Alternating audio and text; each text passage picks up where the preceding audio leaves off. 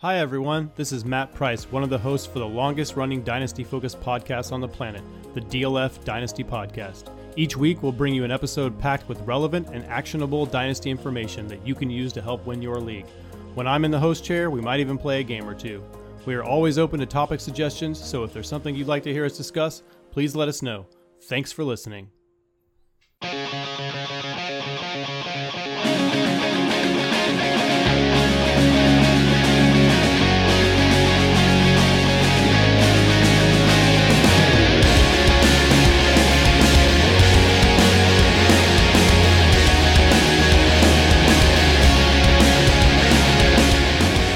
DynastyLeagueFootball.com and the DLF family of podcasts.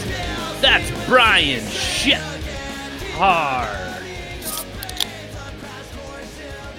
I am John, below average draft position Hogue, and this is the SuperFlex Super Show.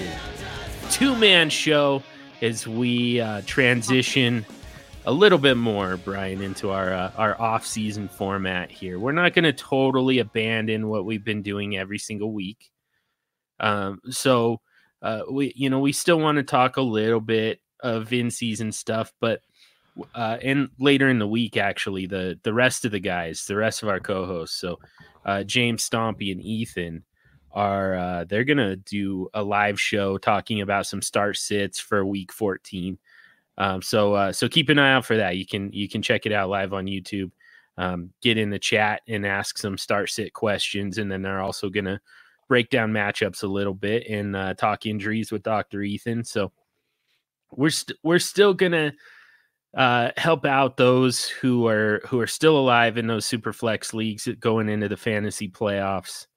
But we also want to start to transition a little bit into non-point scoring season just for you, buddy. Oh, thank you. We want to start discussing, what goes on beyond the fantasy playoffs a little bit, particularly for dynasty leagues. And we're gonna have our off-season format, non-point scoring season format is probably going to consist of 2 episodes every single week. One informative and one more just kind of for fun. And we're going to start moving towards that a little bit as more and more people drop out of contention in your fantasy leagues and start looking ahead to 2020 and beyond. And so tonight you and I have been doing standard operating procedures throughout this regular season. And we don't want to totally get away from that. So here's how we can do this. We've still got some standard operating procedures for you for your SuperFlex leagues. But this is going to be from more of a dynasty perspective. We're going to identify some buys and sells based on the brand new, fresh out of the oven SuperFlex ADP available at DynastyLeagueFootball.com. We just ran mock drafts that determined this new ADP. And now Brian and we get to analyze it. And I think we can find some buys, some sells. We can talk about some outliers. We can, some surprise draft positions, all of that. We've got a lot to talk about with this ADP. And honestly, we could really talk about this for hours and hours. This is about 290 players who were ultimately drafted between these mock drafts. So there's plenty to go over here. More than honestly we're really going to even have time for. So with that being said, before we get to that though, Brian, I've got a question for you because I tweeted out today, I didn't feel like it would be super, super helpful to tell everybody, here's how I did in my leagues. Here's how many of my teams made the playoffs. Here's how many of my teams got an overall, a first round bye or a number 1 overall seed. I didn't feel like that's particularly helpful to people. That's just kind of bragging a little bit. I mean, for lack of a better term, that's kind of how that felt. So what I tweeted out instead was, rather than tell you my success rate across my leagues, I'll say this. I did best in leagues with short benches. I did horrible in leagues without waivers. I do have some of those. I wasn't great in best ball leagues. Setting lineups is way better for me than best ball leagues. And heavy running back drafting still doesn't work for me. And call this hashtag my fantasy profile. So I'm curious about you, Brian Har. What is your hashtag my fantasy profile? What does that look like? What were your strengths and weaknesses here in 2019? Yeah, I think the thing that sticks out for me right off the bat is I was strong. And this is fitting given that this is the SuperFlex Super Show. I was strong in SuperFlex leagues, which is great because a lot of those leagues are ones that I care about a lot. So, I think for just a general glance, I did very well in my SuperFlex leagues. I did awful in one quarterback leagues, like really bad, like embarrassingly bad. So I don't know why.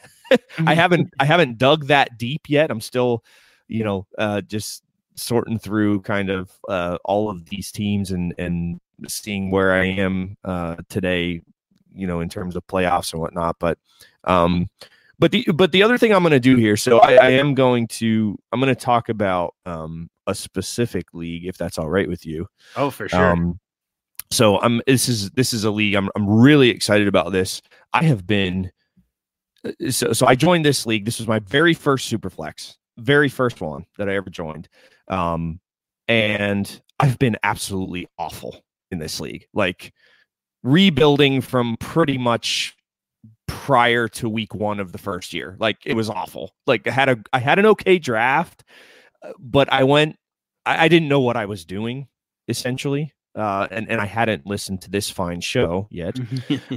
So it was kind of a bad situation, and I made a couple trades that really backfired and left my roster very depleted. I was very strong at quarterback, but I literally didn't have starters at other positions, so it was ugly. 3-10 the first year, 4-9 the second year, 3-10 again last year, 11-2 this year with a first round bye, and I am stoked about it because it's been a grind. It's one of my favorite leagues that I'm in. The guys and I know a couple of them at least listen to this show pretty regularly, so they probably know what I'm talking about and what league I'm talking about. But this has been a very rewarding season for me, and I've had some luck. I mean, I wasn't the top scorer. I think I was third in points, maybe third or fourth in points.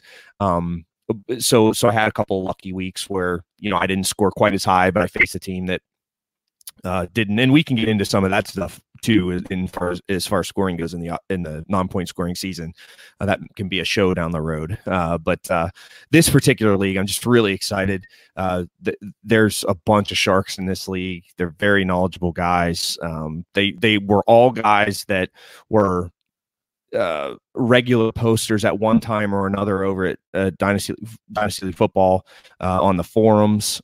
Very well respected guys over there. So it's a very fun and entertaining league. It's a very challenging league, and I said in our group chat today, I said, I'm proud of this season, even if it doesn't end up with a championship. I know a lot of people would be like, oh well, if you ain't first, you're last, right? And I get it, but this particular league, I'm very pleased with the turnaround on my team this year, and to be competitive in this league finally after that rough stretch is really rewarding for me. So I'm excited about that one. But definitely that's kind of the theme is the Superflex leagues I did do pretty well in. I didn't do as well in the Trade Addicts leagues as I wanted to this year. I was real close in a couple of them. I think I'm in 6, and I made the playoffs in 3 of those leagues, and 2 of those leagues I was the 7th team. I got bumped in by points in one league, and then just by record in the other one. But so next year is going to be different in the Trade Addicts leagues. I'm really going to try to push through and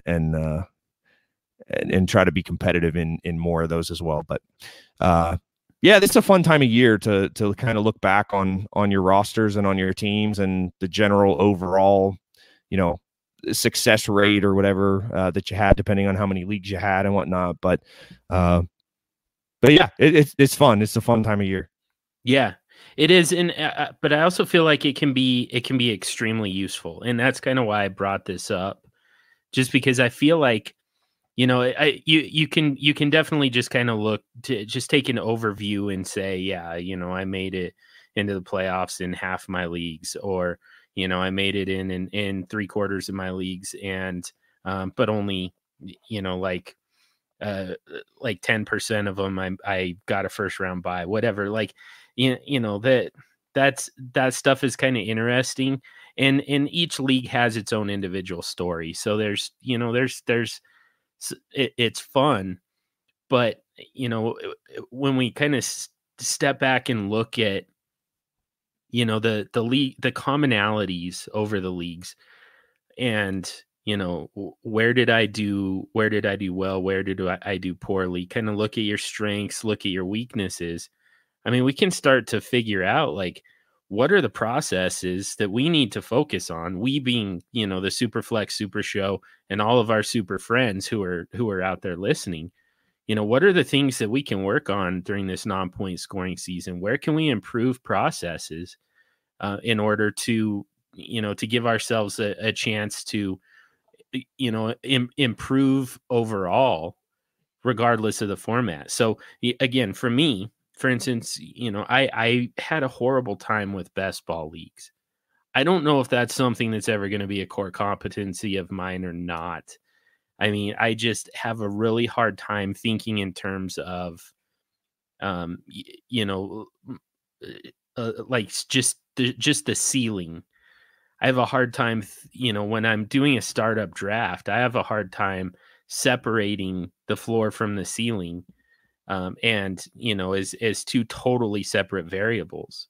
In most cases, when I'm trying to set a lineup, I'm kind of considering both. I'm considering, who's fairly safe, who's got a safe floor for me. Julian Edelman, Leonard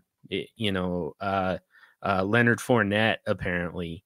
Those are kind of floor type of guys, but you're not going to get a lot of touchdowns. You're not going to get a lot of those big boom games from those guys. And therefore, I mean, they're really going to hurt you in a best ball league. So, how can I improve my process is to find those guys who are going to be more, have the higher ceiling, and, put aside what's their floor look like. Just who are the guys who have the opportunity to, every single week, I'm going to be able to put out a lineup in my best ball league full of guys with high ceilings who are hitting it.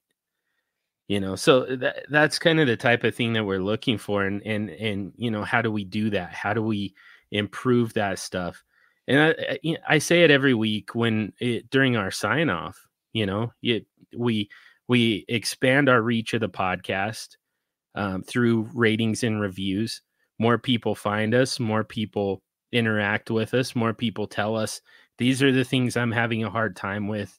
How can we improve on this stuff?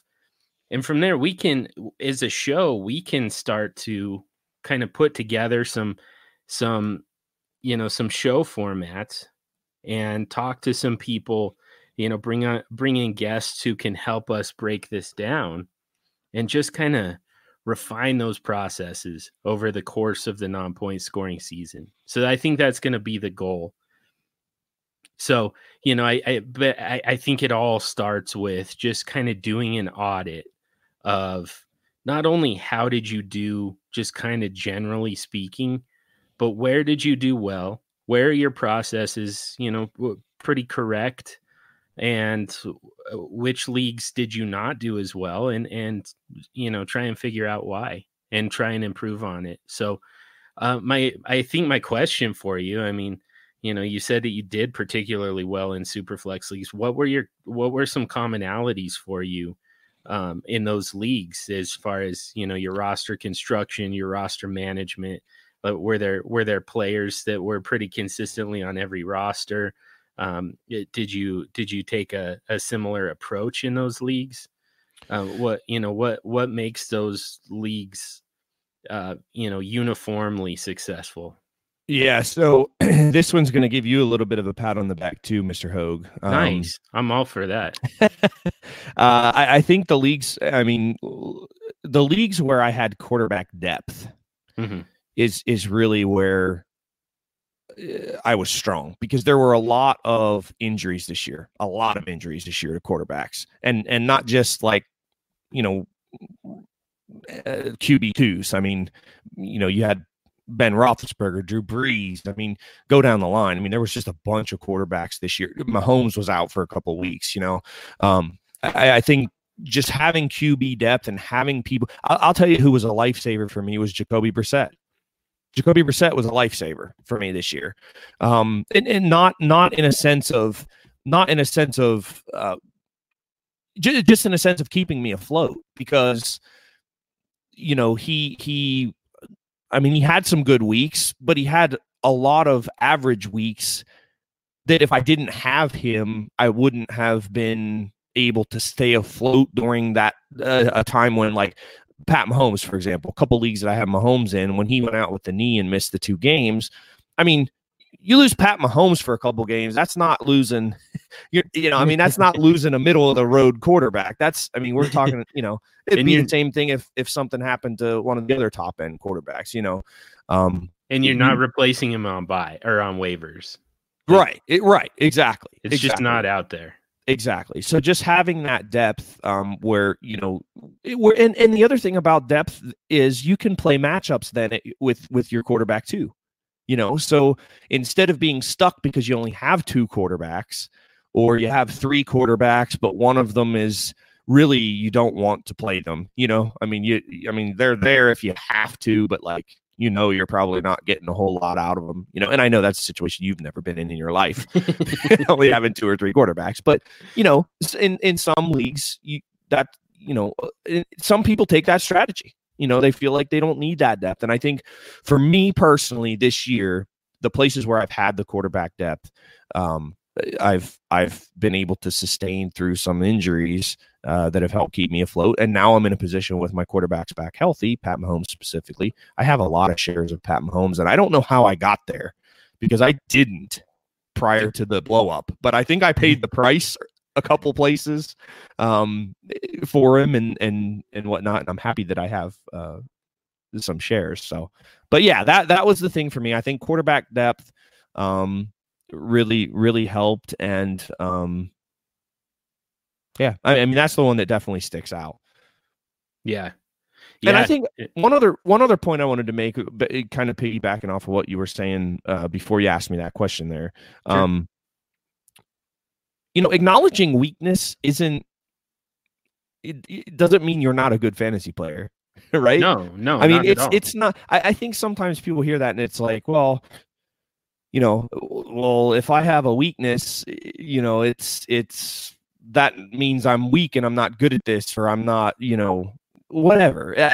That's totally false. Acknowledge your weaknesses so you can get better. The whole point is to be as good at this game as you can be. And obviously you listen to podcasts, you read articles, you do whatever you do. Self-analysis though, and finding these trends that John and I are talking about is part of that process. It's another way that you can strengthen your process so that you get the results that you desire. Yeah, exactly. And that's what I mean. We're capable of doing it. If I felt like it just was not possible for me to ever, crack the code on best ball, I would just quit all those leagues. I would just walk away from them and say, you know what, this is not anything that I'm ever going to understand. First of all, I'm way too arrogant for that. and way too competitive for that. But second of all, I don't feel like, this is a temporary weakness, it's just like exercise, like working out, like lifting weights, like I can only bench press this much right now. That doesn't mean I just quit lifting weights. I just, do it more and get better at it until I can lift this much, That's kind of the goal here, I think. So yeah, I think that's an important point. Like it's actually very useful to consider your weaknesses, consider the weaknesses in your game. And, it also helps when, it's acceptable to have weaknesses. It's not acceptable to have blind spots. So we don't want to be completely unaware of the fact that we're not good at something, because you have no chance of fixing that. If you identify a weakness, then you can fix it. You can strengthen it from there. So that's kind of what we're setting out to do. And that's how we're going to spend this non-point scoring season. To be totally honest, that's going to be a lot of what we're going to do. We're still going to have a lot of fun and do a lot of entertaining exercises throughout the non-point scoring season. Things like SuperFlex. We always love playing that. We can do some super sixes that don't always relate to football entirely. Some of them do, some of them don't. And a lot of other stuff that we've kind of come up with, and some new stuff that we're going to bring to the table. But at the same time, we also want to make sure that we're honing those processes and getting better at every aspect of this game, so that it goes from 50% success rate to 75% success rate to 100% success rate, regardless of the format. I'm out there kicking ass even in my best ball leagues. That's going to be the goal for all of us. So, but let's talk a little bit about the ADP that just came out. Again, dynastyleaguefootball.com. And if you've got premium access, you can see all the results of those mock drafts that formed this ADP. And there was some pretty interesting stuff that came out of this November ADP. And I think that we want to analyze it. The very first thing, and I hate to do it to you, but I have to point out something that I think it is interesting. You're going to think it's disgusting. I don't think that either of us necessarily agree with this. But Saquon Barkley was not drafted first overall in any of the mock drafts. We have Pat Mahomes was drafted first overall twice. Christian McCaffrey was drafted first overall in one of them out of 3 mock drafts. Saquon Barkley, though, he was drafted second overall in 2 of them, 6th overall in one of these mocks. That's such. I almost cussed. So okay. First question, first and foremost, Saquon Barkley or Christian McCaffrey for you? Okay, so bias aside. Yeah, if possible. I can't put my bias aside. Okay, but here's the deal, and I've briefly mentioned this elsewhere, and I will say it here as well. You kind of have to be stupid not to say Christian McCaffrey. I mean, really. I mean, it's near now. Here's the thing. I'm not saying I would do it because I don't know that I could do it because it's me. Okay. but I mean, based on the situation, based on the usage, based on, well, pretty much everything. I mean, how is it not McCaffrey? I mean, yeah. I know how you think it's not McCaffrey, but yeah, but how, if it's going to be a running back, I mean, I don't know how it's not him right now. I mean, again, I think when you're talking about talent and future potential, I think Saquon's right there. And I think for me, I'd take him because of all the things I always talk about. Just, I love the guy and he's my favorite player and I went to Penn State and all that stuff. Yeah. But I don't blame anybody for taking Christian McCaffrey first overall. I think he just, I mean, that really, I understand the pick. Yeah, I don't. And I mean, I'll even, because like you said, I mean, it's pretty well documented just kind of how I feel about running backs in general. I feel like they're bad investments, but this is why. Like this illustrates it. So, I'm going to talk just strictly within the running back tier, or, within the running back universe, like take out the other positions. I mean, this time a year ago, Saquon Barkley was, you had to give up half of your starting lineup to get Saquon Barkley. We were seeing 5x, 6x, rookie first value for Saquon Barkley. That's what it took, meaning like the equivalent of 5 2019 rookie picks, sometimes as much as 6 2019 rookie picks to get Saquon Barkley. And, so he was a consensus number one for everybody. That first of all, like, Pat Mahomes was close, but it was pretty consistently in these mock drafts, Saquon going first overall. And yeah, that was just a year ago. Like, what has actually changed in that amount of time? That's kind of my first question. Is Christian McCaffrey playing well? Of course, he's been lights out, other than kind of a dud against Washington in week 13. Otherwise, he's been amazing. But I mean, did he actually get better at football than Saquon Barkley? Like, is that actually the case? No, of course not. The talent didn't change for either one of these guys. All that changed is first of all, the availability. Saquon Barkley missed some time with that high ankle sprain, and if we're being totally honest, it wasn't until week 13 where he looked fully healthy, even after he did come back. And I'm not convinced he's fully healthy anyway. Yeah, probably not. I mean, we saw some flashes, but we still we haven't seen the full capability of Saquon Barkley since that injury. And when was that? Like week 3, something like that? It was early in the season. Yeah, 3 or 4. Yeah. Yep. So this is my problem. And just kind of overall, when it comes to, dynasty values and dynasty rankings, we're way too quick to jump on from one bandwagon to the next. And we end up in pretty suboptimal situations here. So like I said, going into the 2019 season, so not even a year ago, not even a calendar year ago, like just go back to September, early September of 2019. And again, the cost for Saquon Barkley was, first of all, is more than any other player in the entire NFL, in the fantasy football universe. But it was 5 times, 5 2019 picks, and they better be early picks.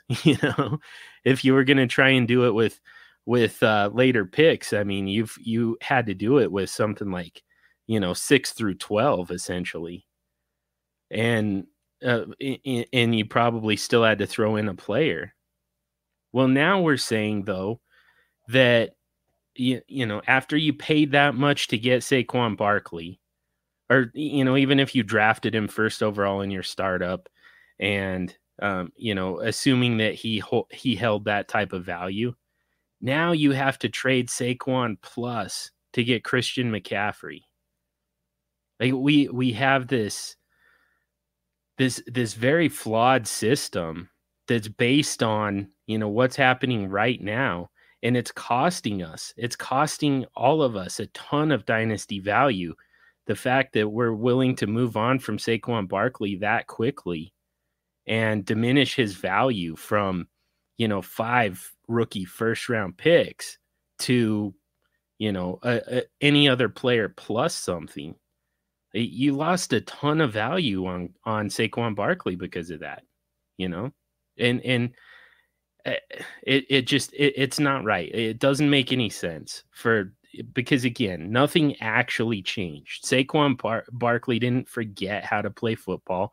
Christian McCaffrey didn't suddenly become a better football player than Saquon Barkley. It's just the fact that Christian McCaffrey has been healthy and has been playing exceptionally well right now.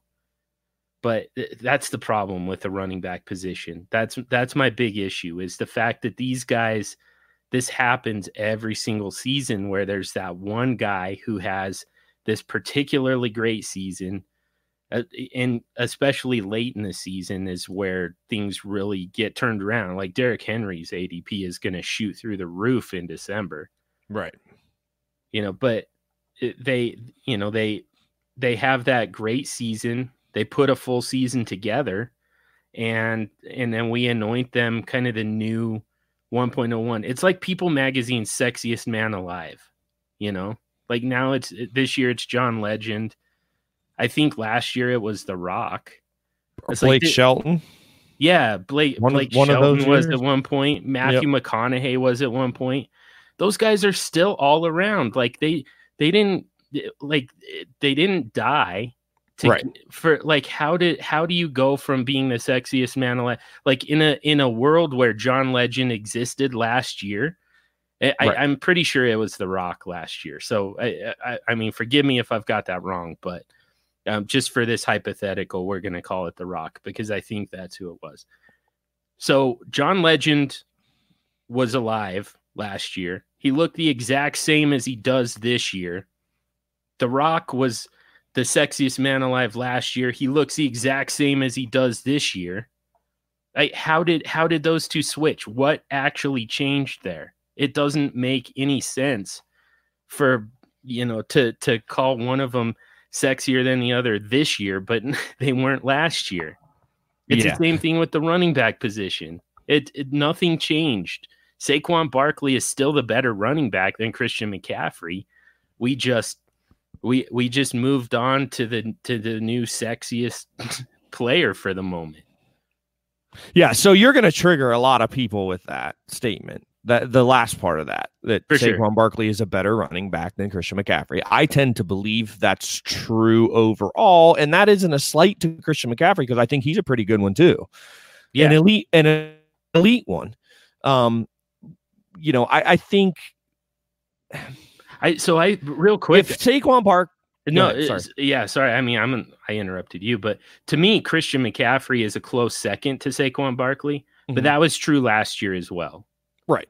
To me, I don't think that part changed. Yeah. And I think that, John, I think that's where the trip up is, and just in terms of moving the guys around. I mean, I think that people moved McCaffrey up into that 101 slot because he has been healthy. He scored over 30 fantasy points in all but 1 week or something. Like, it's insane. I mean, it's just insane. And yes, all the things that you just said are absolutely true. Saquon Barkley is still the talented guy that he is. He's going to most likely, barring injury, be an absolute stud for the next however many years his running back career lasts. So all of that is true. I think what moves McCaffrey up into the spot is availability. And we've talked before about availability being the best ability or a very important one, at least. And secondly, the situation, if you put Saquon Barkley in Carolina's offense, I think he does exactly what Christian McCaffrey does. And vice versa. I think if you put Christian McCaffrey in the New York Giants offense, I think that looks different too. I mean, the situation gives him a bump. I think the situation and the production that McCaffrey has had and the availability, all three of those things combined, are what moves him up. For me, it's a again, and we're talking about Saquon here, so it's not for me. It's not irrational. It is irrational. It's not rational.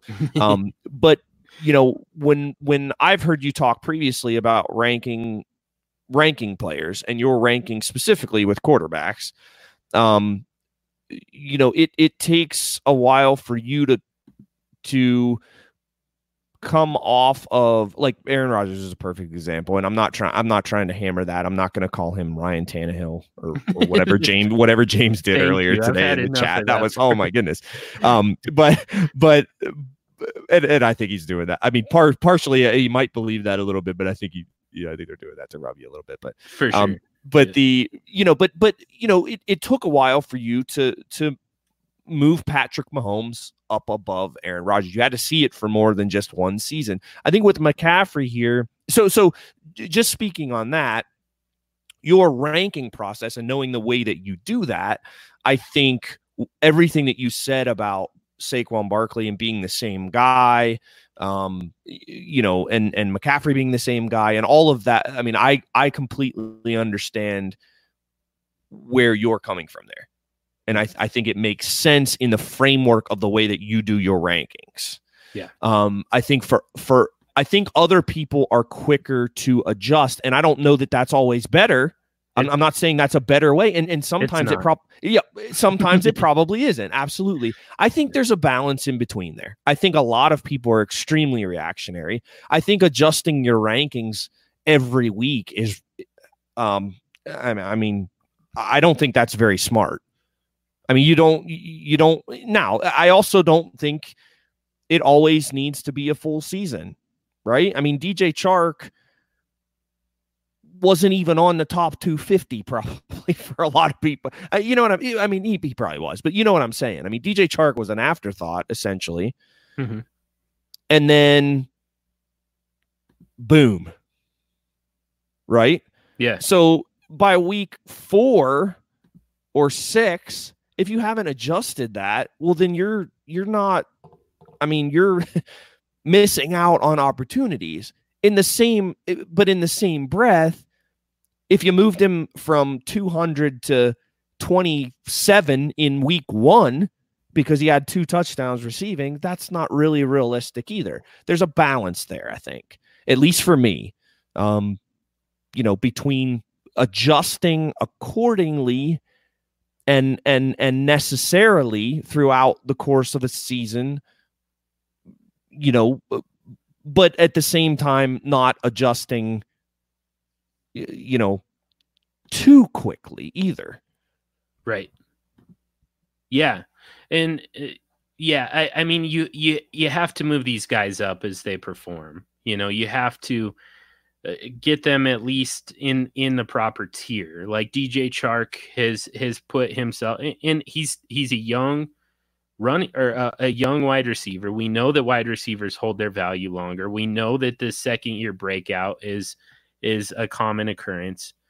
We know that, and now he's back with a quarterback, Gardner Minshew, who's who's a rookie who likely can be a long-term source of stability for them at that position. And he targets DJ Chark heavily. So, for these reasons, like, we know that DJ Chark has to move up in our rankings. Now, I mean, if he performs as, if he finishes the 2019 season as, a top 10 wide receiver for fantasy purposes, does that mean that he's a top 10 wide receiver for dynasty purposes? I don't think that. I think that it's too small of a sample size to do that. But I do think that he has to move up, closer to the tier that he belongs in, which is somewhere in the neighborhood of, other guys of a similar age, similar situation, similar talent, similar production. So, guys like DJ Moore and Cortland Sutton, I think DJ Chark belongs in that conversation, but I'm not going to move him up into the Michael Thomas, Odell Beckham Jr. I'm not going to move DJ Chark ahead of Odell Beckham Jr. because I know better. I know that there's more talent with Beckham than there is with DJ Chark. Even though it didn't show out in 2019, I still know that there's more talent there. So, yeah. But, the running back position is even tougher. So here's what we do to ourselves. So I went back to September in dynasty rankings at the running back position over the last few years. So I went back to 2014. LaShawn McCoy in September of 2014 was the number 1 running back. 1 year later, it was Le'Veon Bell. 1 year later, it was Ezekiel Elliott. 1 year later, it was David Johnson. 1 year later, it was Todd Gurley. 1 year later, it was Saquon Barkley. It's literally changing every single year, which tells me that when a running back gets to, the running back one status and therefore, 1.01 in, regardless of your format. Most people are going to draft a running back first overall. Whoever that guy is, sell him, because that is his peak value. It's his highest value. Now, Saquon Barkley has a chance to get back to it at some point. Christian McCaffrey has a chance to get back to it at some point, but it's not going to be in consecutive years. That doesn't happen. This time next year, it's not going to be Christian McCaffrey, who's the running back one and the 1.01 overall in dynasty formats. I don't know who it's going to be, but all I know is it for sure is not going to be Christian McCaffrey. So now's the time. Basically, what we're kind of doing here is our first set of standard operating procedures for your dynasty leagues, whether it's SuperFlex or otherwise. Sell Christian McCaffrey because he is at peak value right now. He's only going to lose value from here. And buy Saquon Barkley because right now you can get him at a massive discount compared to where he was at a year ago. Yeah. No, I mean, that makes a lot of sense. I think what happens too is that when people, I mean, if you have Christian McCaffrey on your team right now, I mean, you're hearing somebody say sell a 24-year-old running back who it now has back-to-back seasons of over 2,000 total yards and just insane amount of fantasy production. And it's like, no, right? I mean, but what we're saying is, if you can sell him and get Saquon plus, or you can sell him and get Alvin Kamara plus, I know that's a sore subject today. Sorry. If you can sell him and get, Michael Thomas, if you can sell him and get, DeAndre Hopkins, whatever. I mean, the point is he is at peak value. Yep. So if you can get another player that you believe is in that elite tier plus a little, maybe it makes sense to spin the wheels on that. Yeah.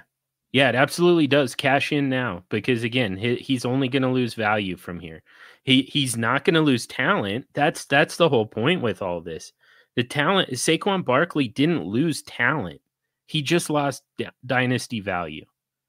So, take advantage of that. That's the way the market works. It's tale as old as time. Buy low, sell high. Now's the time to buy Saquon Barkley because he's like half the cost that he was just a year ago, or even, back in September.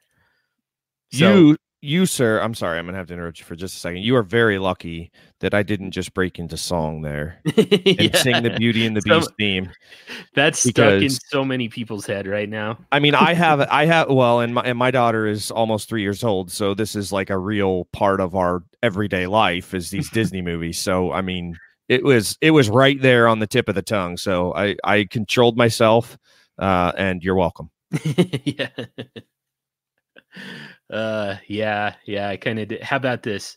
The theme song from DuckTales. Now that one's stuck in your head instead. I'm trying to think of it. You know what? When you said that, so yeah. No, I can do Darkwing Duck. Oh, I don't remember that one. But I cannot think of the DuckTales. That's gonna be an after the show thing. We're gonna look that stuff up, make sure that I remember, get all the words right. DuckTales. Woo. Oh yes. There you go. Okay, gotcha. That was just enough. That was just had to get it stuck in your head for you. Oh man. All right, let's this being a quarterback centric podcast, let's talk about quarterbacks for a minute. I think we can move on. I got in my obligatory running back rant. So now let's focus in on the quarterbacks a little bit, because these mock drafts did get this part right. Pat Mahomes 1.01. He's the number one asset in all of SuperFlex Dynasty. He went first overall in 2 of the 3 mocks. That's the way it should be. Deshaun Watson is the second quarterback. He went 1.04 is the consensus. He went as high as second overall to Pat Mahomes. He never went ahead of Pat Mahomes. He went as late as 10. Lamar Jackson is the quarterback 3, consensus pick 1.08. I'm sorry. We're going to throw out Aaron Rodgers. This data gets a little bit skewed when it comes to the GOAT because so you were the 9th pick in mock 1 and the 10th pick in mock 3 without a doubt. No. So I'm the 10th pick overall in every mock draft that I do. So I try not to skew it too much so that I'm not reaching way too far for Aaron Rodgers. But I did end up I ended up queuing up quarterbacks based on my rankings. Aaron Rodgers was the one who kept falling to me, so I got him in mock 3. I got him with my first pick, 10th overall. In mock 2, I got him with my second round pick, 15th overall. And in mock 1, whoever was drafting right ahead of me knew that they could mess with me by taking Aaron Rodgers and sniping me on him. So they took him at 9th overall. And that drove Aaron Rodgers' value way up. So we have to throw him out, unfortunately, because I don't think that this is accurate. I think that, if I got out of the way and let this play out, Aaron Rodgers would go far later than 12th overall for consensus. Mm-hmm. So again, Pat Mahomes is quarterback 1, Deshaun Watson quarterback 2, Lamar Jackson quarterback 3. We'll skip Aaron Rodgers and go to Russell Wilson quarterback 4 at 2.02. Dak Prescott quarterback 5 at 2.05. Kyler Murray is quarterback 6 at 2.07. Carson Wentz is quarterback 7 at 212. Matt Ryan is quarterback 8 at 302. Baker Mayfield quarterback 9 at 307. And then Jared Goff is quarterback 10 at 4.03. And we get a little bit of a quarterback run here. So Jared Goff at 403, Kirk Cousins at 404. And then after Travis Kelce, then we get Matthew Stafford at 406, Jimmy Garoppolo at 407, Josh Allen at 4.08. So a pretty massive quarterback run right there. Kind of split up by Travis Kelce. So, we'll technically Jared Goff, it rounds out the top 10 quarterbacks, but Kirk Cousins is right there. He went ahead of Goff in 2 of the 3 mocks. Matthew Stafford is right there. He went ahead of Goff in 1 of the mocks. Jimmy Garoppolo went ahead of Goff in 1 of the mocks. No, that's not true. He did not go ahead of Goff. So that's good. But Garoppolo and Josh Allen are still kind of in that conversation. Josh Allen, in his best, he went ahead of Jared Goff in 1 mock and 1 pick after Jared Goff in 1 mock. So those guys are kind of all quarterback 10, essentially, for me. Goff, or according to this ADP, Goff, Cousins, Stafford, Garoppolo, Allen. So there's your top 10 quarterbacks. Do you see anything that, so again, for me, the obvious statement here is, Deshaun Watson, Lamar Jackson, Russell Wilson, Dak Prescott, those guys are all way too low just by virtue of the fact that they're going after freaking running backs. But put that part aside, just in terms of the quarterback position, do you see any of these guys that you feel like they're going too early, going too late? They're too high within the quarterback position or too low within the quarterback position?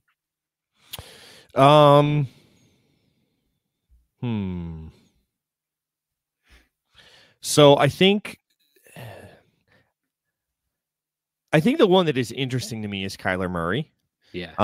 I don't necessarily think that he's, I think it's okay that he's slotted where he is.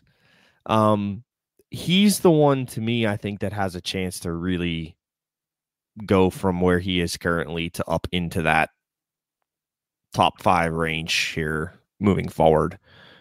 just from a fantasy perspective. He's looked, I don't know. He's Kyler Murray's looked pretty good, right? Yeah, for sure. And man, the rushing is huge right. if you care about that. Well, and as fantasy players, of course we care about that. I mean, that's fantasy production, right? So yeah, I mean, he and the rushing yards just kind of help lift the floor, right? So I think as this team builds around him, I think it's gonna be fun to watch. It really is. And again, assuming they keep their coach too, because that's the other thing. You bring a new coach in there that doesn't like having a 5'9" quarterback. I know he's listed at 5'10", but he might not be 5'6", but that was a joke, John. Yeah. Laugh a little. There they go. Yeah. Anyways, I'm just like filled with rage over. We're over talking the running about backs. how. Yeah. And we're talking about how little this guy is, and how so much of his upside is predicated on the ability to run, and yet we're still. To me, we're overdrafting him. if like the fact that those are even variables in this guy's profile. Okay, so let me ask you another question. Okay, and you'd be glad it's me, because right. if it was one of our other co-hosts here, there would be some funny dialogue back and forth. Yeah. So do you think Lamar Jackson's being overdrafted? Yes. Oh man. Yes, I do. I am not with you on that, my friend. Really? No, I mean, I'm really not. It's not horrible. So there was in one mock, he was the second quarterback taken after Pat Mahomes. So he went ahead of Deshaun Watson. Okay, so let me ask you this. How far? Because I can make an argument for Russ Wilson. Yeah, I can make that argument. That's the big one for me. Russell Wilson, to me, should still be ahead of Lamar Jackson. Okay. Because there's less risk with Russ. Okay. Would you have him at 4, or would you still have Aaron Rodgers up there?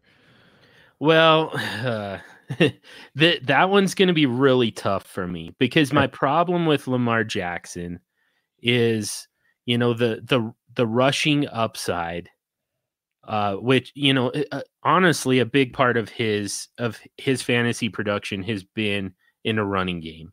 Has been, and it's a lot of designed runs. It's not even him just kind of taking off and running because he doesn't see anything. Like, they're actually designing runs for him a lot. And that's not a good thing. Like, in the same way that we talk about this with running backs, in the way that it shortens their career expectancy, because, every one of those runs for a running back, 99% of them end with some kind of collision, which is an opportunity for injury. You have to say the same thing about Lamar Jackson. Over 100 times every single season, he's going to take off and run. And every time he does that, the worst, or in the best case scenario, he's going to take a little bit of, somewhat necessary damage to his body. To me, it's a little bit hard to justify with your franchise quarterback. But at the worst, it's putting him at risk of taking a hit to the lower body that can, first of all, turn into a career end or a season-ending injury. Not likely career, but a season-ending injury, and from there it can become chronic. It can become degenerative. These are like, that's the risk that you're taking on with Lamar Jackson.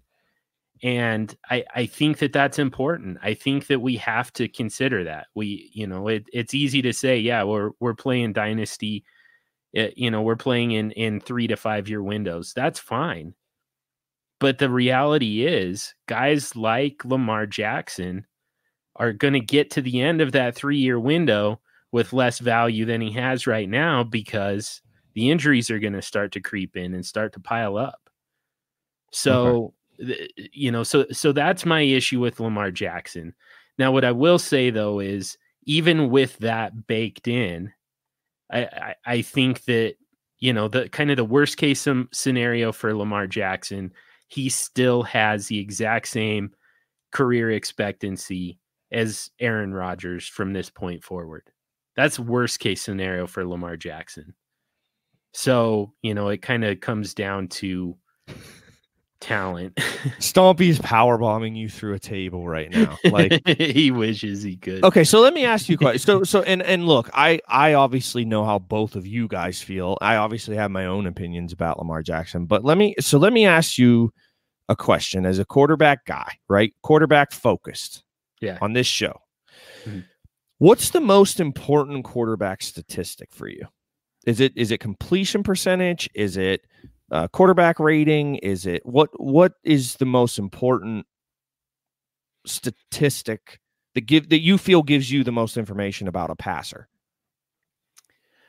That's a tough one, because I don't know that there is any one statistic that gets you there. Okay. Like completion percentage is important, but you can have a high completion percentage with a low attempt. Okay. And it doesn't tell you what you need to know. So it's somewhere in there, even then, I mean, you can attempt a lot of passes and complete a lot of them, but you're kind of dumping it off short.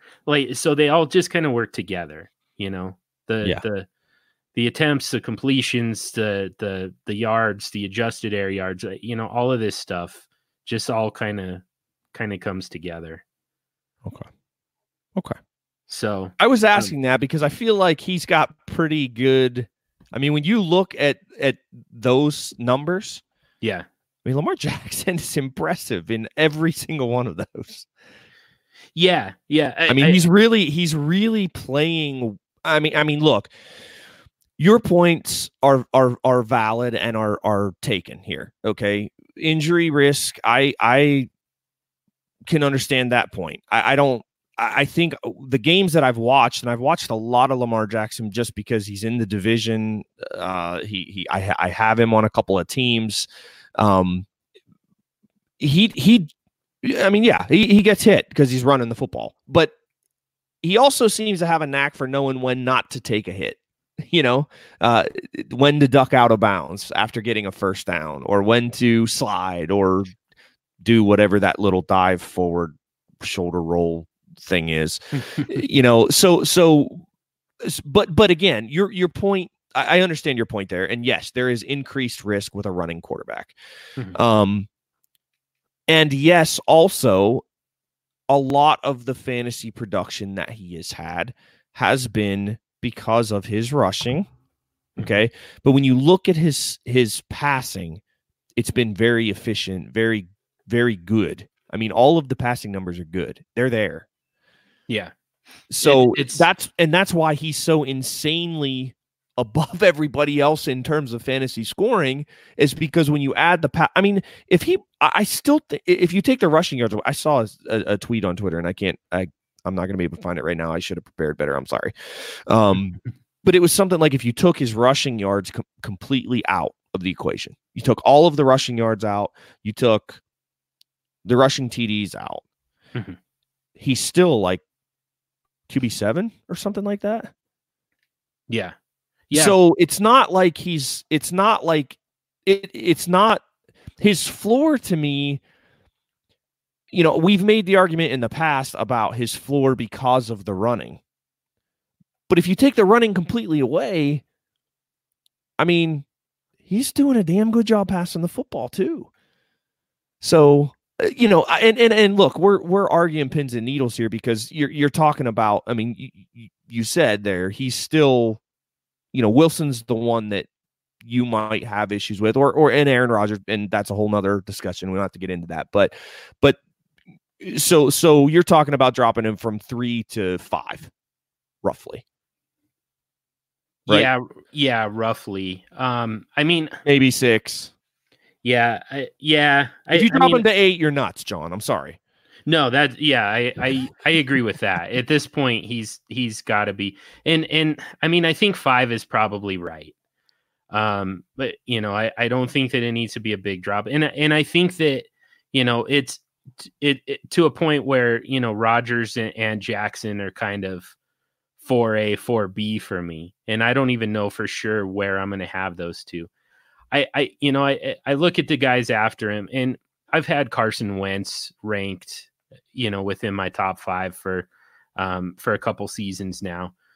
And it again, back to what we were saying with the running backs, like with Carson Wentz, the talent didn't go anywhere.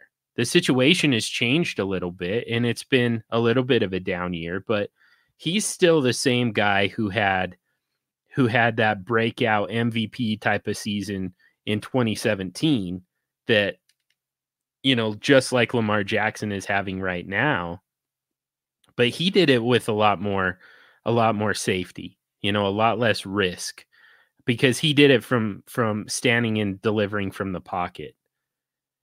So it's tough for me to keep Carson Wentz down, but the reality is, it's really hard to argue against the market when it comes to a quarterback who's just having a down season. And that's Carson Wentz, that's Jared Goff. Those guys still, I think talent-wise, those guys still belong in the conversation. Dak Prescott absolutely belongs in the conversation. But at the end of the day, I'm going to have a really hard time putting any of those guys ahead of Lamar Jackson. And honestly, I'm going to have a hard time doing it with Aaron Rodgers too. I don't know that I'll be able to do it. But Russell Wilson absolutely belongs ahead of Lamar Jackson to me. Okay. I can understand that one. I mean, that's the one for me, I think, too, that I can understand the argument. I don't have a problem with Jackson being 3. I really don't. But Wilson is the other guy I think that you could put in that slot, and I would be like, yeah, that's fine. The other one here, and I'll be interested in your thoughts on this one, is Baker. So Baker's 10 or 9 if we're removing Aaron Rodgers. Mm-hmm. Any thoughts on that? Man, that feels about right to me. That feels like where he should have been all along. And I think where I had him ranked all along, to be honest. I think people got a little ahead of themselves with Baker. First with the way he ended the season in 2018, and then after that you go get Odell Beckham Jr. and Kareem Hunt, and all of a sudden it looks like and what they did on the defensive side, all of a sudden it looks like this is a super team, and Baker Mayfield he's just got all the weapons in the world, and he's ready to just take off. And I think that there were some people out there who were realistic about what this was going to look like, but not very many. Mm-hmm. And I think that the overall market, the overall theory was, here comes a massive breakout. And so you've got to get in on Baker Mayfield now as, a top 3 type of quarterback, top 5 in a lot of cases. And that's where his value ended up at. And again, just like with the running backs, we lost a ton of value on Baker Mayfield, and we did that to ourselves by overvaluing him going into the season. And now it's just kind of corrected to where it belongs. That's my feeling on it, though. I'm curious how you feel about, Baker at QB. I think that he probably would be consensus QB 10. I don't think that people are going to move Aaron Rodgers so far down that, they're. I don't think anybody's going to drop Aaron Rodgers below Baker Mayfield. Yeah, I don't know that I would in my rankings. I think if that was offered to me straight up, it would be a difficult decision, I think, just based on the age. It's been weird. The whole thing has been weird. He had a historic year last year for a rookie quarterback, and then it just kind of like it isn't happening this year. And I don't know whether it's a lot. I think a lot of it probably has to do with their offensive line. Their offensive line is trash. But I mean, even behind a bad offensive line, I mean, Duck Hodges outperformed Baker Mayfield on Sunday. Yeah. Statistically, with a backup running back and backup wide receivers. And he came from 10 down, and like it, you know what I'm saying? Like it's wild. How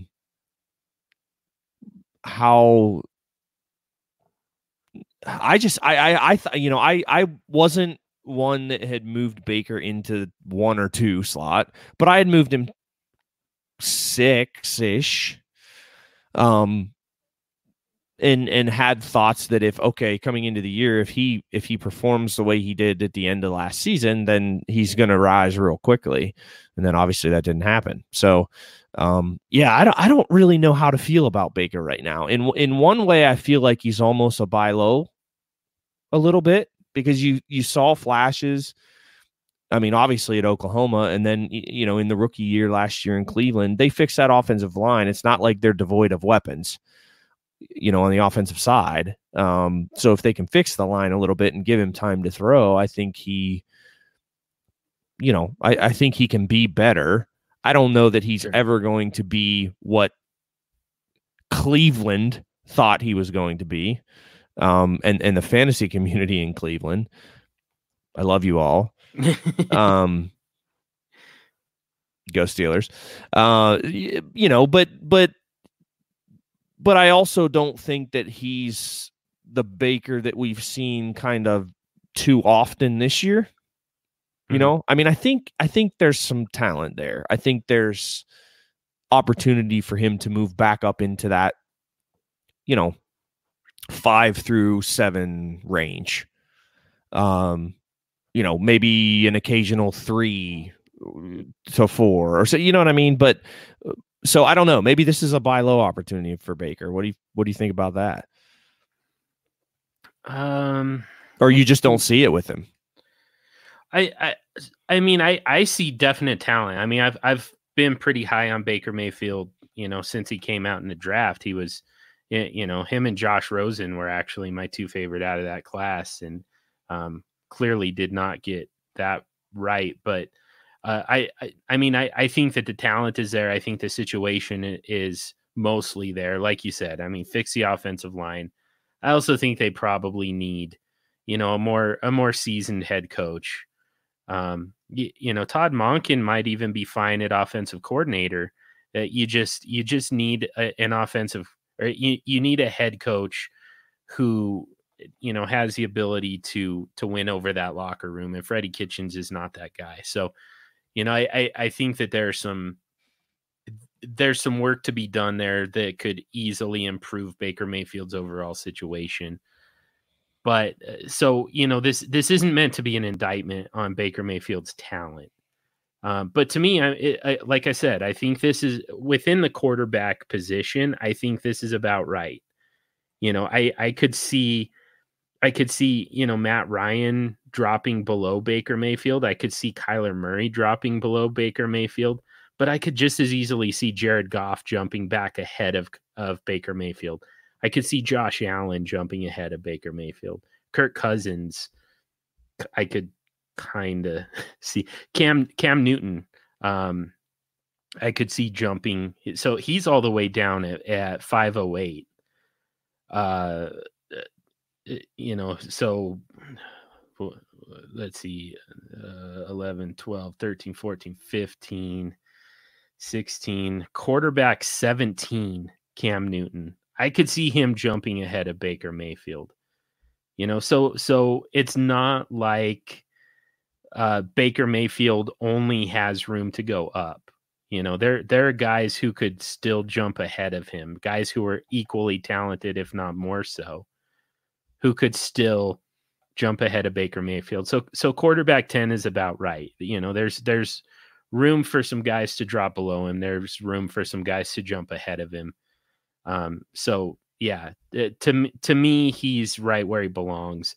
I mean, I guess for that reason, you probably have to call him a little bit of a buy because it seems like people are maybe a little down on him and really just more than down on him, just kind of unsure about him. So he's got a standard deviation of almost 7. He went as high as 21st overall and as low as 41st overall. So, almost a 2 full round difference in his draft position. And actually with the other one being 37, I mean, clearly he's closer to, 41st overall than he is to 21st overall in the average dynasty player's mind. So, the fact that people are that unsure about how he's going to perform going forward, that tells me that he's probably a buy low candidate, but value wise, I think he belongs right where he's at. All right. So I have one more that sticks out to me. Okay. Jimmy Garoppolo. Yeah. Too high. Yeah. So here's probably. Yeah, you think or you think I'm wrong there? He's a little high for me. I think I can get on board with this. I love to hear more analysis from you though. Well, so here's all the analysis I need. 51% of his touchdown passes are in 3 games. Yeah. Cincinnati, Arizona. Very bad. Defense. Awful defenses. Yeah. So I actually just looked at San Francisco's schedule. I mean, they've played trash. They've played a trash schedule this year. Now, I'm always one that says, hey, every game in the NFL is a tough game, and you can only win the games that you play, right? Mm-hmm. So they've beaten the teams that they are supposed to beat. But like when Green Bay's your best win, I mean, Green Bay's a good win. That's a good win. Green Bay's a good win. Yeah. The other 2 tough teams they played, Seattle and Baltimore, they lost those games. Yeah. Washington, Cleveland. Sorry, James. Cincinnati, Tampa, Steelers. I mean, the Steelers aren't a great team, especially early in the year when they played them. Carolina. It's been a pretty nice schedule for the Niners. So this will be interesting down the stretch here. New Orleans, Atlanta, and the Rams to finish the year. I could see them going 1-2 in those games. Yeah. So that's just that's a side note, I guess. But yeah, I mean, Garoppolo has he's got 21 touchdowns on the year. 11 of those came in those 3 games. Cincinnati in the 2 games against Arizona. He threw 4 in each of the games against Arizona and 3 against Cincinnati. He hasn't thrown more than 2 in a game outside of those 3 games. Yeah. So, yeah. I mean, so he's perfect for San Francisco. Right. Yes. I mean, they need a game manager. That's what you've got with Jimmy Garoppolo. But to your point, that's not what we want for fantasy purposes. No. So directly behind him is Josh Allen. I would far prefer Josh Allen. I would trade 3 Jimmy Garoppolos for Josh Allen. Yeah, I agree. Because Josh Allen at least has some ceiling that Jimmy Garoppolo doesn't really have, and they don't need that from him. That's the big thing. It's not that he's not capable. It's just that the San Francisco 49ers have a defense that's going to keep them in every single game. They've got running backs everywhere. Jimmy Garoppolo is just kind of a complimentary piece. He's a role player for them, and that's not going to change anytime soon. So, for fantasy, he could win the next 3 straight Super Bowls with the roster that he's on. That doesn't mean that he's a useful player for fantasy purposes. So, I would much prefer the upside that you get with Josh Allen. Certainly with Cam Newton. I would prefer. So these are the guys directly below Garoppolo. It goes Josh Allen, Jameis Winston, Cam Newton, Daniel Jones, Sam Darnold, Jacoby Brissett, Derek Carr. The only one of those guys that I don't think I would prefer over Jimmy Garoppolo, you know who I'm about to say, and there's a very simple reason for it. In a redraft league, I would far prefer Jameis Winston. And for dynasty purposes, I think that we've got three more games of Jameis Winston being an NFL starting quarterback. That's the only reason that I would still prefer Jimmy Garoppolo. But if I was confident that Jameis Winston is going to be a starting quarterback in the NFL in 2020, I would take him, even though I hate the decision making. I hate the turnovers. I'm so sick to death of seeing it. He still gives you, 400 yards and 4 touchdown upside every single week. Right. So, that's much more useful than Jimmy Garoppolo, even though Jimmy Garoppolo's job is safe. I would still prefer Jameis Winston in a starting role, even if he's not particularly safe. Good stuff. Yeah, this is all. Real quick, I just want to talk about some of the outlier guys for you. And so to kind of set this up, because this is really quarterback heavy. So part of the context here. So these mock drafts don't run at the same pace. It's kind of not possible. We've got 12 drafters in each one of these mock drafts. First of all, they start at different times, but then we also have, 11 different drafters in each of the 3 mock drafts. And then there's me. Like I'm the only constant across all 3 mock drafts. So, you really have 33 different people drafting in these mock drafts. The speeds are going to vary. So we had the first mock draft ended up, it wrapped up over a week before the last mock draft finished. And they went in this order. It went mock 1, finished, then mock 3 about a week later finished, and then a couple days later, mock 2 finished. And in that time, some things changed for sure, but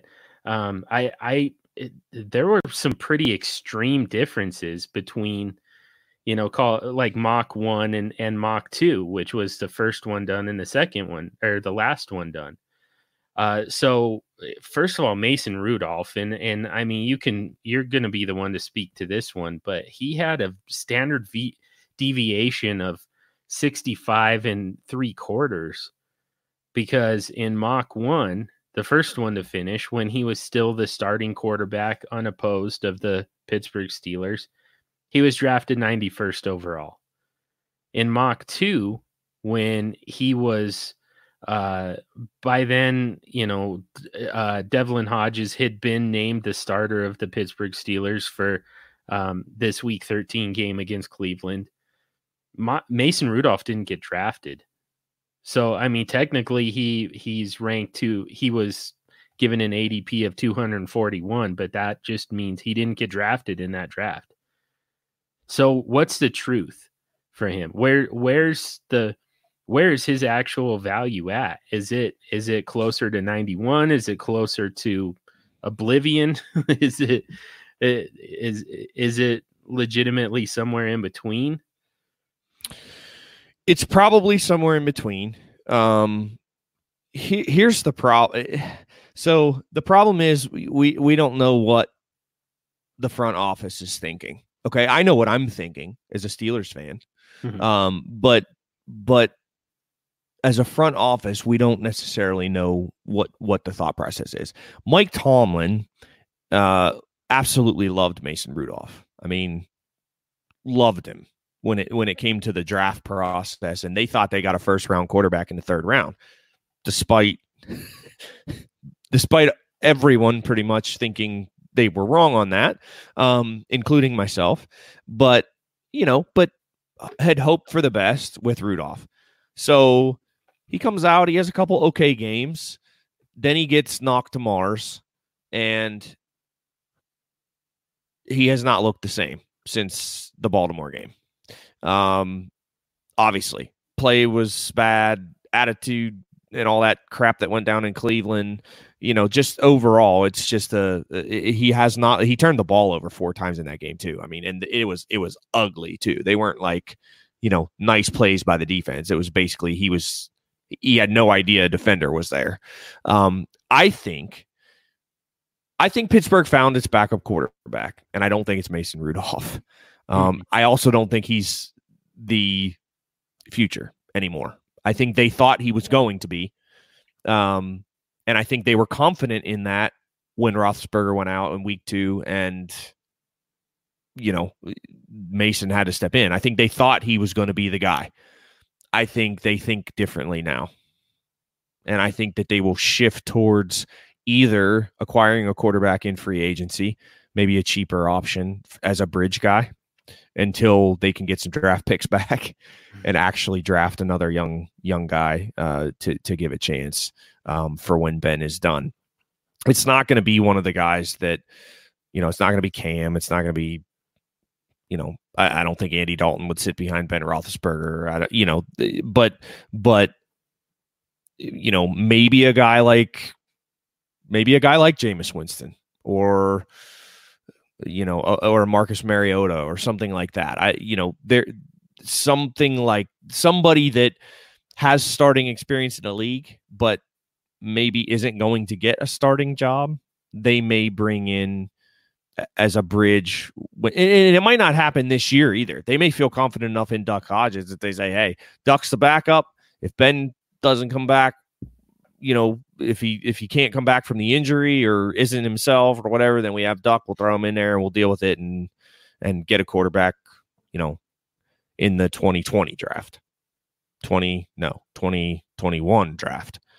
But yeah, I don't think Mason Rudolph. I think it's probably somewhere in between those two. I think it's closer to oblivion. Yeah. Which is crazy because 7 weeks ago we had him as 100% fab. You got to add him. Yeah, I know. Man, did we miss on that one? Yep. Because now, I mean, we've at this point, the Steelers have seen enough to know that he's not their future. He's not even their 2020. 2020 is it's Ben.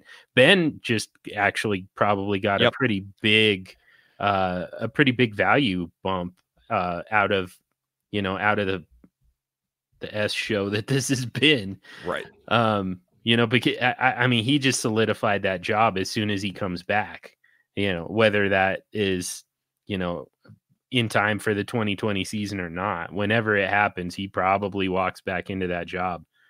So now the question though becomes, what is the path for Mason Rudolph? And that's, I think, what drafters were kind of struggling with here. And you can actually kind of see the progression because, like I said, in that first mock draft, he pretty solidly owned that job. And, there was a possibility that they don't activate Ben Roethlisberger in 2020 and just let Mason Rudolph keep that job and just kind of parlay it into a career, Yep. And so he was drafted 91st overall. It was like, he hasn't been great, but he's a starting NFL quarterback throwing to Juju Smith-Schuster and, handing off to James Conner. And he's in about as good of a situation as you could really ask for. About a week later, he drops all the way to 217, where it's, he's still a starting NFL quarterback, but that's kind of all he has going for him. And then by the time Mock 2 wrapped up, he wasn't even a starting NFL quarterback anymore. And he doesn't really look even necessarily backup worthy. So now the question, like I said, becomes like, what's the path to him actually being draftable in a SuperFlex league? And first of all, does Pittsburgh move on from him completely? Like, get him off the roster? Like, is there an actual reason to do that necessarily? I don't think so. No, I don't think so. Not until not until Finish the they rookie contract, right, exactly, or until they just don't need him. I mean, if they have confidence in Hodges as a backup and they bring somebody else in to compete and grow or something like that into the backup and then to eventually groom to be the starter, that's then maybe they move on from him at that point. But I mean, as it stands right now, I don't see them cutting him anytime soon. Yeah. So yeah. So there is kind of a path, but it would basically look like, 2020 rolls around. Ben isn't fully healthy. He's not ready to take on the starting job. But they didn't go out and get anybody in free agency. They're fine with Duck Hodges as a starting quarterback going into the season. And then he gets hurt. Like right. that's kind of the only path. That's the only way that this works. That's the only out that he has. Yeah. I mean, that's kind of what I'm seeing. Yeah. At least at this point. Yeah. And I think I don't know that he's even a handcuff. When it's that narrow of a path, I don't know that you draft him. I don't think there's really a reason to do it. Here's a guy who probably still is worth drafting, and I mean he was drafted, but still a very high standard deviation. So Mason Rudolph had by far the highest. His 65.8 was the highest standard deviation by almost 20 points. 20 deviations.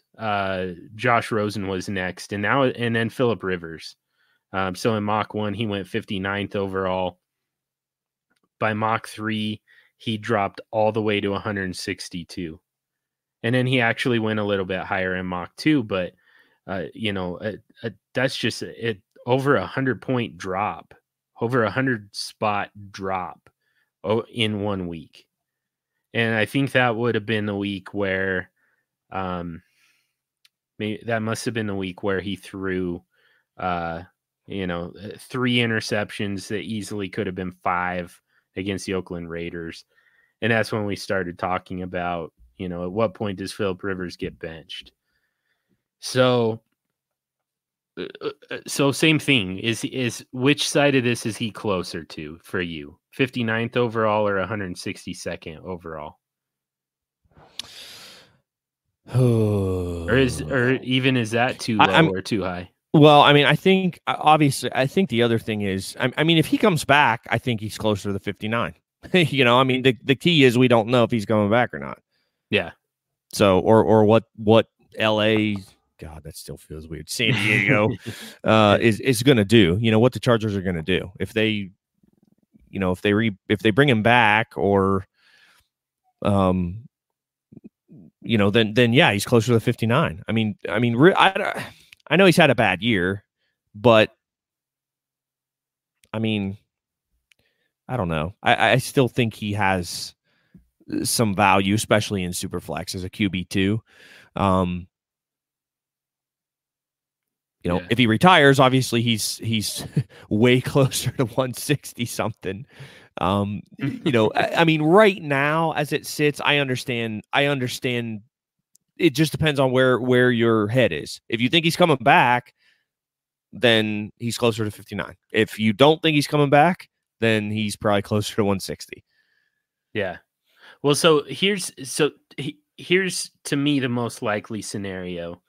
And so I wonder where it puts your value on him based on this happening. I don't think the Chargers bring him back. I think so. They're going to end up with a high draft pick. Man, they could be looking at Tua for one thing, but you still need a bridge quarterback to Tua, especially with the hip injury. He's certainly not going to be ready day one. Even if that's something that you're willing to do, but it doesn't have to be Tua. It could still be Justin Herbert or Jake Fromm, Jordan Love. Some of these guys. There's a handful of guys who could potentially be that pick, a top 5 draft pick, and theoretically your quarterback of the future. but you've got a bridge guy with Tyrod Taylor. So I think that you just bridge from, from Rivers to the rookie that you draft. You probably just bridge that with Tyrod Taylor. I don't think you do it with Phillip Rivers. So, so Phillip Rivers, free agent after this season anyways. They probably let him walk. So now the question becomes, what's his value in that case? And so I guess what I'm kind of asking you to do is to predict, does he find a starting job somewhere else as a bridge quarterback, or does he retire? Like, that's kind of where I think we're going to be at with Phillip Rivers. And, to what extent are you willing to take the risk that he's going to land on another roster as a bridge quarterback for a year? I'm probably not. I mean, Yeah. with 11 kids or however many, I think it's 11 now. Is that right? Yeah, I honestly, not hyperbole. I don't think he's got at least 9, because they said this last time they had enough in their family to make a football team. So, I'm going to look it up because it's going to bother me if I don't. I'm looking it up right now. So. It's literally the second thing. So if you search Phillip Rivers, the first thing is his name, obviously. The second thing is Phillip Rivers' kids. So it's a thing. He's got 9 kids. Oh, wow. Okay. Yeah. So with he and his wife, there's 11 of them. It's wild. Yeah, I think it's likely he retires. I mean, if he doesn't sign, I mean, I think the most likely scenario for Phillip Rivers being relevant in 2020 is if he resigns, like at a, he signs a 1-year deal or something, like a 1-year extension. Mm-hmm. Similar to what the Steelers offered Roethlisberger a multiple year extension, but similar to that type of thing where he's like, hey, I'll play 1 more year, or to make a run. The problem is I don't think that team is making a run next year. So, it's kind of like what you said. What's the point? Like, just let Tyrod go and yeah. And Rivers really isn't a good guy to have your rookie sit behind. You're not going to learn anything from Phillip Rivers exactly. Like, he does a lot of stuff that flies in the face of the textbook. Everything that you're trying to teach, a young quarterback, Phillip Rivers is out there doing the opposite. And it's everything from the attitude and the, the trash talk and the complaining and acting out to, the decision making that leads to, 3 should have been 5 interceptions against the Raiders. Right. So it's not, him as a bridge quarterback to a rookie, that's not what you want. You would much rather have, a more polished pro like Tyrod Taylor, who's actually going to spend time with a rookie and who's going to pass on, useful information and good habits to a rookie quarterback. Yep, I'm with you. Okay, so yeah, easy enough. I mean, it sounds like we're kind of fading Phillip Rivers at this point. We're saying most likely scenario is he's not an NFL starting quarterback in 2020. There are a bunch of these that I feel like we probably need to get to. We absolutely are. I mean, we're just completely out of time at this point. But down in this area, you still have Mitch Trubisky. With a standard deviation of 41 1/4. You still have Dwayne Haskins with a standard deviation of 28.4. There's a lot of guys here that kind of need to be talked about. So we might have to get back to this at some point. Gardner Minshew and Drew Lock are down there too. So yeah, we might need to revisit this. And I think that we can absolutely get back to ADP every single week. Because again, I think there's some pretty important action items here. We didn't frame them the same way that we normally do with our standard operating procedures, but we still, we talked about buys, we talked about sells, we talked about ads, we talked about drops, some guys to fade based on their, their current value and the process behind that. So this is something that I think we probably need to stay on top of throughout the non-point scoring season. We need to keep our SOPs going a little bit, even though they're going to take on a little bit different form.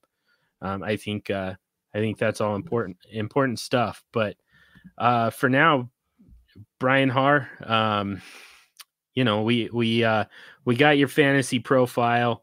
Has anything improved over the course of the last hour and a half?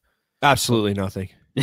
Damn. No, I'm just kidding. No, this was useful, man. I mean, I think it's always fun for us, and I think hopefully informative for the listeners. Going through ADP and kind of picking out some things that we see, and you guys out there should be doing the same thing. Comb the ADP and see. What are some things that you think might be a little bit out of whack, and then take advantage of those either by buying or selling, the guys that you're after, or where you think you can take advantage of current ADP values. So, yeah. And like I said, we'll have to address this again. I mean, a great way to keep up with this, keep up with the ADP values and, just overall player values is to get involved in those mock drafts. Normally I would say, watch out for my tweets every month. I'm not totally sure how we're going to collect ADP going forward. So we'll put that on the back burner for the moment. But if we continue doing it the same way and we continue to source this stuff, definitely jump into a mock draft. They're super low key. They're laid back. We don't start with a timer. You don't have people telling you how much you suck if you don't make a pick right away because you're at work or whatever. You just kind of, at your own pace, you make your picks and together we build the SuperFlex ADP for the month that is found at dynastyleaguefootball.com. And again, make sure you're checking that out every month as it's updated to, at the very least, just to keep up with those player values. But with that, we're going to wrap it up for now. And again, watch out for the live show, which is going to be Thursday night at, what did they say? 8 Central, 9 Eastern. That's the wrong guy. Yeah, we'll tweet it out. How about that? Yeah, there you go. Yeah, we'll tweet it out and I'll retweet it. There you go. Yeah, yeah, team effort, man. Yes, we've there's a well-oiled machine over here as we stumble through this. That's right. But yeah, live show featuring starring Stompy, James the Brain, and Dr. Ethan Turner, and they're going to talk about injuries for Week 14. They're going to talk about some matchups, and they're going to be answering your start-sit questions in the live chat. So definitely make sure to check that out, but we'll also publish it if you don't get to hear it live so that you can still get your start-sit advice from the guys. But as we wrap it up for the week, we're going to ask you for a quick question. If you haven't already, subscribe to the podcast wherever you listen to podcasts. You can also subscribe to the DLF family of podcast mega feed and get access to all of the great podcasts from DLF. And once you're subscribed, if you give us a rating and review, not all podcatchers give you that option, but on the ones that do, those ratings and reviews help us to expand our reach, get out to a larger audience, involve more people in the conversation, so that we can really zero in on the topics that are the most useful to you, the listener. And we can start to hone those processes and turn those weaknesses into strengths. And I got lost because of that. That's what I get for freestyling. Oh yeah. In the vein of listener interaction, send us your trades on Twitter at SuperFlex Show. You can also send them to either of us individually. I'm at SuperFlex Dude. Brian's at Brian Har FF. Tag us in those trade polls and we can retweet them, help you get more votes and comments. Sometimes we even bring them here on the podcast and analyze them, and we get to do a lot more of that in a non-point scoring season, we get to devote way more of our time to helping with not only individual trades but overall trade strategy. And we've got access to some of the absolute best in the community to come in and help us with that. I keep doing that. I keep going off script, and then I forget what comes next. I think it's the music. We've got cool music. I think it's cool music. I mean, it might be getting a little old after, 2.5 years of SuperFlex, SuperShow. But to me, it's an energetic, upbeat song that always really sets the tone for the SuperShow episodes. So thank you to Heart and Soul Radio for the song "The Addiction." That's what this game is. It's an absolute addiction. Ask Mr. Trade Addicts over there. No doubt. And we use that song as our intro and outro music. So thank you to the guys for allowing us to use that song. And above all else, thank you to each and every one of you for listening. Until next week, stay sexy and super flexy.